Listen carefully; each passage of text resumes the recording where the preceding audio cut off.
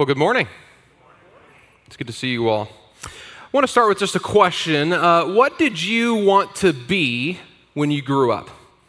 Now, that might seem like an odd question to ask some of you that now, and hopefully that doesn't totally bum you out, like, oh yeah, thank you for bringing that up. My big dreams of being the billionaire astronaut did not come through so strongly. But for some of you guys, for some people, they've always kind of had an idea of what they wanted their life to look like. Right? They've always had a clear vision of what their life was going to look like, and so they made plans accordingly. And perhaps that's you. There's nothing wrong with that. For others, finding that whole purpose thing, maybe it took some time, right? Maybe it took a little bit of failure. Maybe it took some trial and error, and through different experiences, you have finally figured it out. Or perhaps you're still not totally sure what you want your life to look like. I don't know where you guys are this morning, but the question I'm sure that's a question that we've all wrestled with at some point. We've all taken time to think about, what do I want to be when I grow up? Or we've had people ask us that. I know for me, when I was a kid, I didn't grow up dreaming of being a pastor. And it wasn't actually until my senior year of high school that I started helping out at our junior high ministry at the church I grew up at, where I told myself, yeah, I could do this. But for most of you guys that now find yourself in adulthood, the question has changed, hasn't it? Instead of constantly asking yourselves, well, what do I want to be when I grow up? I think the question has become, what's my purpose in life? And so with this in mind, we're starting a new series this week called Chasing Purpose. And for the next 3 weeks, we're going to spend a little bit of time helping us all chase our purpose as defined by God. But we want to be clear.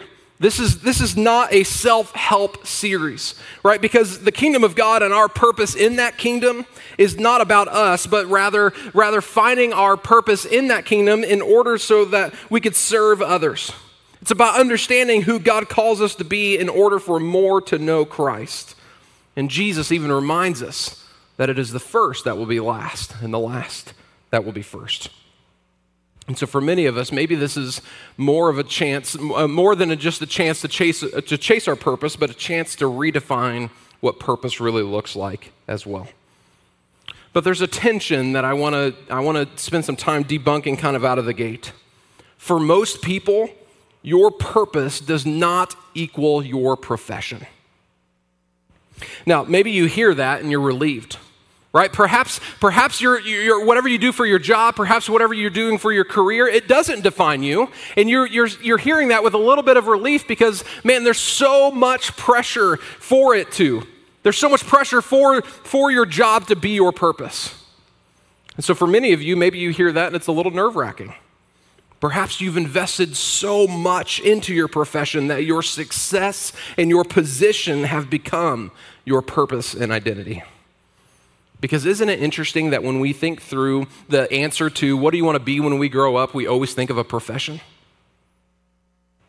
But there's a fundamental difference in what you do for your job and your career and who you are called to be by God. Now, for sure, I want to pause for just a second. For some people, those two things can align. Right? For some of us, yes, what we get to do for a living is exactly what God called us to be. And so I'm not saying that that's not valid, but I think for other people, it's not so simple. And so I hope for all of us, man, allow this to be a reminder that in whatever we do, we can do it all in the name of Jesus and leverage it for the benefit of others, something beyond ourselves. And so I would summarize all this by simply saying this. Your purpose and identity is not defined by your job title. Rather, you have a great purpose defined in Scripture, and the Spirit of God will lead you towards that purpose if you allow it. Because if we've claimed faith in Jesus, if we've chosen to surrender our lives in obedience to Him, then we are allowing God's Word to define our purpose. We allow Scripture to lead us and to guide us in our lives. And so for those of you that might be sitting here wondering, man, I'm not really sure what my purpose is, let's take a look at what God says. Because as we read Scripture, we can start to find and define our purpose. We can start to see what it looks like. But it ultimately comes down to this, that as disciples and as followers of Jesus, our purpose as Christians is to do good that glorifies God. That's what we're mandated to do. And this is not just a simple idea that kind of gets pulled out of a singular text in Scripture. Galatians 6, 9 through 10, Aaron just read it. Let us not become weary in doing good, for at the proper time we will reap a harvest if we do not give up. Therefore, as we have opportunity, let us do good to all people, especially to those who belong to the family of believers. Ephesians 2:10, for we are God's handiwork, created in Christ Jesus to do what? Good works, which God prepared in advance for us to do. And then Titus 2:14, it's talking about Jesus who gave himself up for us to redeem us from all wickedness and to purify himself a people that are his very own, eager to do what is good. Guys, it is so abundantly clear that we are to do good, and the fruit of these good works should be glorifying to God, not glorifying to our names. These good works are not so that we can fill ourselves up. It's not so that we can feel great about ourselves. It's not about making sure that everybody in every room that I walk into knows exactly who I am. It's not about our status, but rather the profiter of my actions is God and God alone. Now that all might sound nice, but I think this is where we have to pause and start to ask, what does this practically start to look like? Because you might be asking, well, doing good is pretty subjective, right? And in some senses, yes, right? Good, it can mean a lot of different things, right? It can mean free from defects, being morally excellent, doing things that are beneficial to others, but only God is good. We all fall short of the glory of God, and we can never be as good as God is. But what we do is we allow the good Father to describe what we ought to do. That is good. And so here's what we need. Here's what we know. In striving to do good that glorifies God, God has given us what we need to do that. And so now the question becomes, what are we doing with what God has given us? I want to invite you to open your Bibles to Matthew chapter 25. We're going to read through one of Jesus' parables. It's in Matthew chapter 25, verses 14 through 30. Again, it will be like a man going on a journey who called his servants and entrusted his wealth to them. To one he gave 5 bags of gold, and to another 2 bags, and to another 1 bag, each according to his ability. And then he went on his journey. And the man who had received 5 bags went at once and put his money to work and gained 5 bags more. So also the one with 2 bags of gold gained 2 more. But the man who had received 1 bag went off, dug a hole in the ground, and hid his master's money. After a long time, the master of those servants returned and settled accounts with them. And the man who had received 5 bags of gold brought the other 5. Master, he said, you entrusted me with 5 bags of gold. See, I have gained 5 more. His master replied, well done, good and faithful servant. You have been faithful with a few things, and I will put you in charge of many things. Come and share with your master's happiness. And the man with 2 bags of gold also came. Master, he said, you entrusted me with 2 bags of gold. See, I have gained 2 more. His master replied, well done, good and faithful servant. You have been faithful with a few things. I will put you in charge of many things. Come and share your master's happiness. And then the man who had received 1 bag of gold came. Master, he said, I knew that you are a hard man, harvesting where you have not sown and gathering where you have not scattered seed. And so I was afraid, and I went out and hid your gold in the ground. See, here's what belongs to you. His master replied, you wicked, lazy servant. So you knew that I harvest where I have not sown and gather where I have not scattered seed. Well, then you should have put my money on deposit with the bankers so that when I returned, I would have received it back with interest. And so take the bag of gold from him and give it to the one who has 10 bags. For whoever has will be given more, and they will have an abundance. And whoever does not have, even what they have will be taken from them.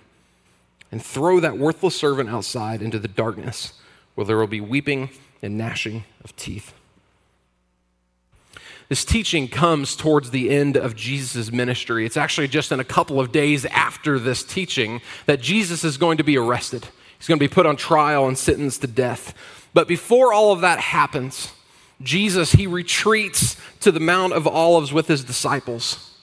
And they sit down, and Jesus gave this long narrative that's found in Matthew chapters 24 and 25. It's about the end times and the second coming. But throughout this narrative, Jesus is challenging his disciples on what their life should look like as they wait on his return. And this is not a life that sits and does nothing, right? But rather it's a life that invests and makes preparations for the master's return. You know, this parable, it's also commonly referred to as the parable of the talents. Right now, a talent is not like America's Got Talent, right? Although you might love that show. But rather, in the New Testament, it was a unit of exchange, right? It was a sum of something that held value, most likely gold or something like it. But most importantly, when a master gave his servants these talents or these bags of gold, it was gifted with this expectation that it was to be improved upon, that you took it and you did something with it.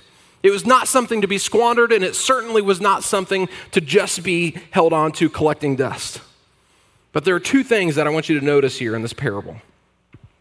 That each person was gifted a different amount, but regardless, they were all gifted. And the master was expecting to reap the reward of that investment. So perhaps you need to be reminded of this morning. You were gifted for your purpose. And our purpose is to do good that glorifies God.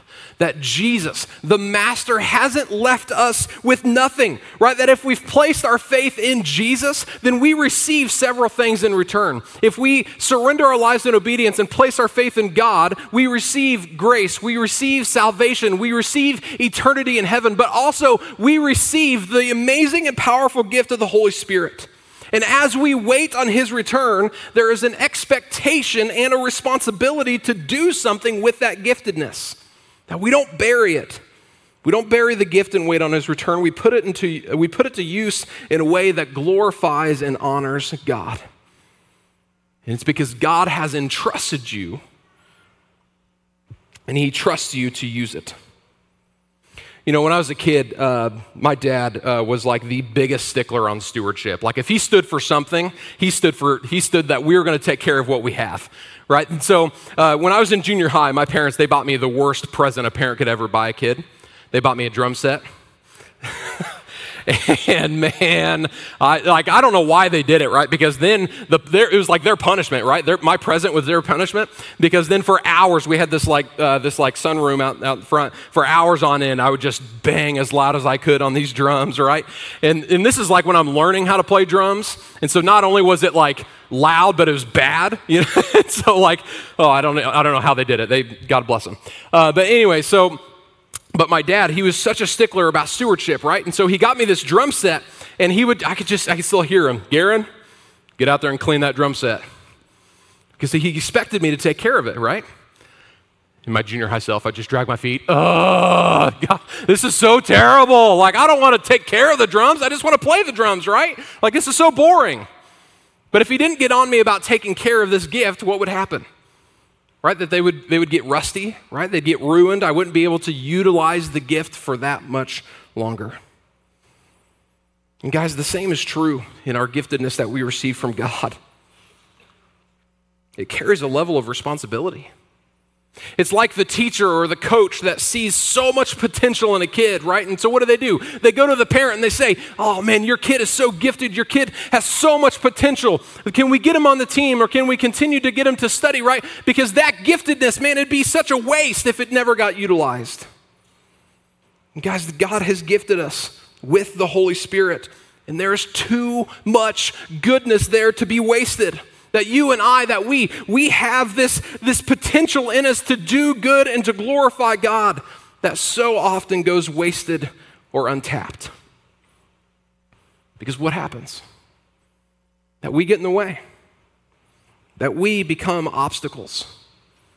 We start to build up these questions in our heads of what is a good thing, or how much good is this thing going to actually do?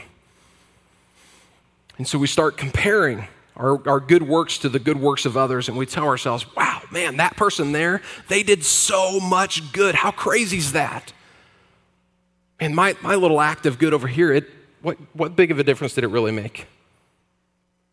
Guys, I get it. This is hard to do. It's hard not to compare because all the things that typically get highlighted are the big stuff, right? That we usually highlight and place emphasis on these big, amazing, good acts. And so many times these small little things that we do, they just seem insignificant. You know, as a church, in the years past, we've partnered with the Tim Tebow Foundation for what's called the Night to Shine.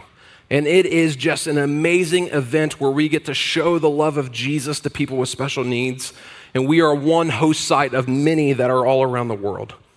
Now, do not misunderstand me. I'm not downplaying the Night to Shine. It is one of the most amazing nights of the year. It's one of my favorite events that my wife and I serve at. But I think what happens is we see like these big, grandiose events and we see these big acts and we're like, wow, look how much good that does. And we allow this great thing to squash these other things that we try to do. And so it's not a good versus bad, but I think we start comparing ourselves. Be like, well, I can never do that, so I'm just not going to try. But notice in this parable, the master doesn't compare the servants to one another. He doesn't look at the servant who was given 2 bags and be like, well, you did okay, but I bet if you tried harder next time, you could catch up to the guy that has 10 bags. That's not what happens. The master says, well done, good and faithful servant. You did exactly what you were supposed to do with what I have given you. So guys, don't get caught up in the rat race of, well, I can't do as much as that person can. They just have more resources than I have. And so I can't make that big of a difference. So why try? Instead, be faithful with what you have been given. Steward your giftedness and resources and do good that glorifies God. 1 Peter chapter 4, verses 10 through 11 explains what this should look like. Starting in verse 10, it says, each of you should use whatever gift you have received to serve others as faithful stewards of God's grace in its various forms. If anyone speaks, they should do so as one who speaks the very words of God. If anyone serves, they should do so with the strength that God provides, so that in all things God may be praised through Jesus Christ. To him be the glory and the power forever and ever. Amen. That whatever gifts you have, steward them well. Use them so that God will be praised. Because whether we know this or not, we all have received both spiritual and earthly gifts to do good. We all have stuff that can be leveraged for glorifying God. So think about your house, right? Think through your homes. You don't have to have some mega mansion to be able to invite somebody over for dinner. Right? We don't have to have this massive house in order to just have a few people over for a meal and to show them the love of Jesus. Think of your jobs. It doesn't matter what position you hold. You can show people the love of Jesus. You can encourage your coworkers. Think of your friendships. Are you holding one another accountable? Are you serving together? And perhaps you're in a position where you do have a lot of resources. Perhaps you're in a position to make a difference with your money. Are you choosing to be generous with what you have? Guys, there are so many earthly things and resources that we all have that can be leveraged to do good that glorifies God, no matter how great or how small. Are we leveraging what we have? And then we have to address our spiritual gifts. Remember, we have earthly and spiritual giftedness. These are gifts that you might possess as a result of the Holy Spirit living in you. And so here are some things that Scripture tells us that we might be gifted with. Might have prophecy, preaching, knowledge, service, hospitality, teaching, faith, encouragement, miracles, helps, discernment, giving, administration, evangelism, leadership, wisdom, to be a pastor or a shepherd, and mercy. Guys, I don't know what your giftedness is. But we have to identify it, right? I mean, how are we supposed to utilize it and grow in it if we don't even know what it is? Because this should help you do what's best for the body of Christ. Because God is not going to consider how well you fulfilled your purpose on how good of a sermon you can preach. Right? If you don't have the gift of teaching, then that is not your baseline of doing good that glorifies God. It's kind of like how Einstein described it. You don't judge a fish on its ability to climb a tree. but rather we find our giftedness and we steward that gift well. It doesn't matter if you can't preach. It doesn't matter if you can't lead worship. Find what your giftedness is and then utilize it for the kingdom of God. Because what happens far too often is, man, we don't utilize our gifts. For whatever reason, we don't use the gifts that we've been given. And perhaps it's because maybe you don't know what your giftedness is. And so what happens is we become passive and we justify our passivity and claim ignorance. Perhaps it's because we start comparing our gifts to one another, and so we justify our passivity because we view our giftedness as less than somebody else. Perhaps we justify our passivity out of fear of failure. Well, it's better to be safe than to try and fail. Perhaps we justify our passivity with a half-hearted attempt or something, and we say, well, I tried that once. It didn't go very well, and so I must not be gifted in it. Guys, I'm telling you right now, my first sermon ever, and apparently this one, was terrible.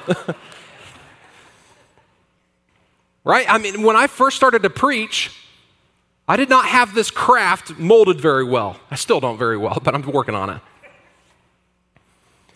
Right? And so, but when we justify our passivity, be like, well, I tried that and it just didn't go well, so I just won't try again.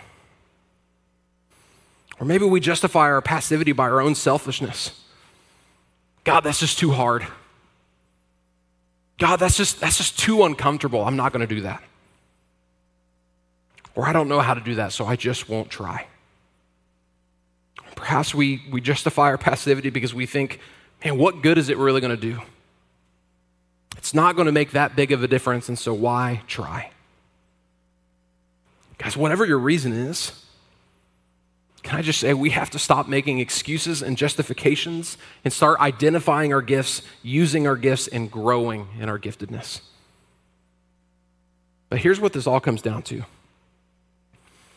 I am here to encourage you all with this. You have gifts. You are called to be responsible with those gifts. But isn't that awesome? I mean, the sovereign creator of the universe, that whenever we stepped into a relationship with him, he saw fit to give you a set of giftedness in order to help you fulfill your purpose, in order to help you do good, in order to help you glorify God. And whenever we go to do things in the name of Jesus, we don't do them alone. I think far too often we get into this place where we start to get scared and fearful, and be like, well, I don't really want to talk to that person about Jesus because I don't know what to say. And maybe you don't, and you need to make those preparations. I'm not saying just walk into situations blindly, but when we walk into situations, know that you're not walking alone. That you carry the Holy Spirit with you. You carry the exact giftedness that God wants you to have. And man, we got to start using it. So church, don't shy away from this. Don't get overwhelmed, because I promise you can figure this out.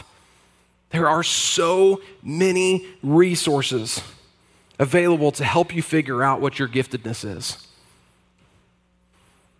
And so don't let passivity and laziness get in the way of you recognizing exactly what God has gifted you with in order to serve the kingdom of God. So I want to ask two questions for you to reflect upon this morning. There's two questions for doing good that glorifies God. So maybe you need to jot these down, or you can take, hopefully you grab those pieces of paper or on your app, you've got the sermon notes with you. But the first question is, what have I been gifted with? That's where we have to start. What have I been gifted with? When I look through spiritual gifts, and you can Google it right now or later, you can Google a list of spiritual gifts. There's spiritual gifts assessments and tests all online for free. It doesn't matter. But what have I been gifted with? And then the second question is, what should I be doing with my gifts? You know, we talk a lot around here about getting plugged in and serving. Start utilizing your gifts. Man, if you have the gift of hospitality, join our guest team. Aaron Fenelon would love to talk to you about that. But whatever your giftedness is, what is it and what should you be doing with it? But guys, these gifts that we're talking about that help us fulfill our purpose in the kingdom of God, they're not free. We receive them freely, right, by placing our faith in Jesus, but they all came at the cost of the life of Christ. But even though they came at a great cost, they are gifted with a great sense of joy. In Hebrews chapter 12 and verse 2, it's talking about Jesus. It says, fixing our eyes on Jesus, the pioneer and perfecter of our faith. For the joy set before him, he endured the cross, scorning its shame, and sat down at the right hand of the throne of God. Guys, Hebrews 12:2 reminds us that there was a joy set before Jesus as he endured the cross. And the prize of Calvary is a gift, right? The prize of Calvary is a gift of a relationship that God wants us to have, that God wants to be in a relationship with you and I. And so, guys, I don't know where you are this morning, but we've spent a whole lot of time talking about our purpose in the kingdom of God. But it all starts here. It starts by placing our faith in Jesus. And so if you've not done that, then I encourage you and ask you to do that. I don't know where you guys are this morning, but man, God desperately wants to have a relationship with you. So much that he sent his one and only son to die on the cross. And Jesus, man, he endured the cross for us, but he did it with joy. And now we can enter this relationship with God. But man, may we all understand our obedience. May we all recognize our giftedness. And as we chase our purpose, may we start utilizing exactly what God has gifted us to do for that purpose. Would you guys stand this morning as we continue to worship?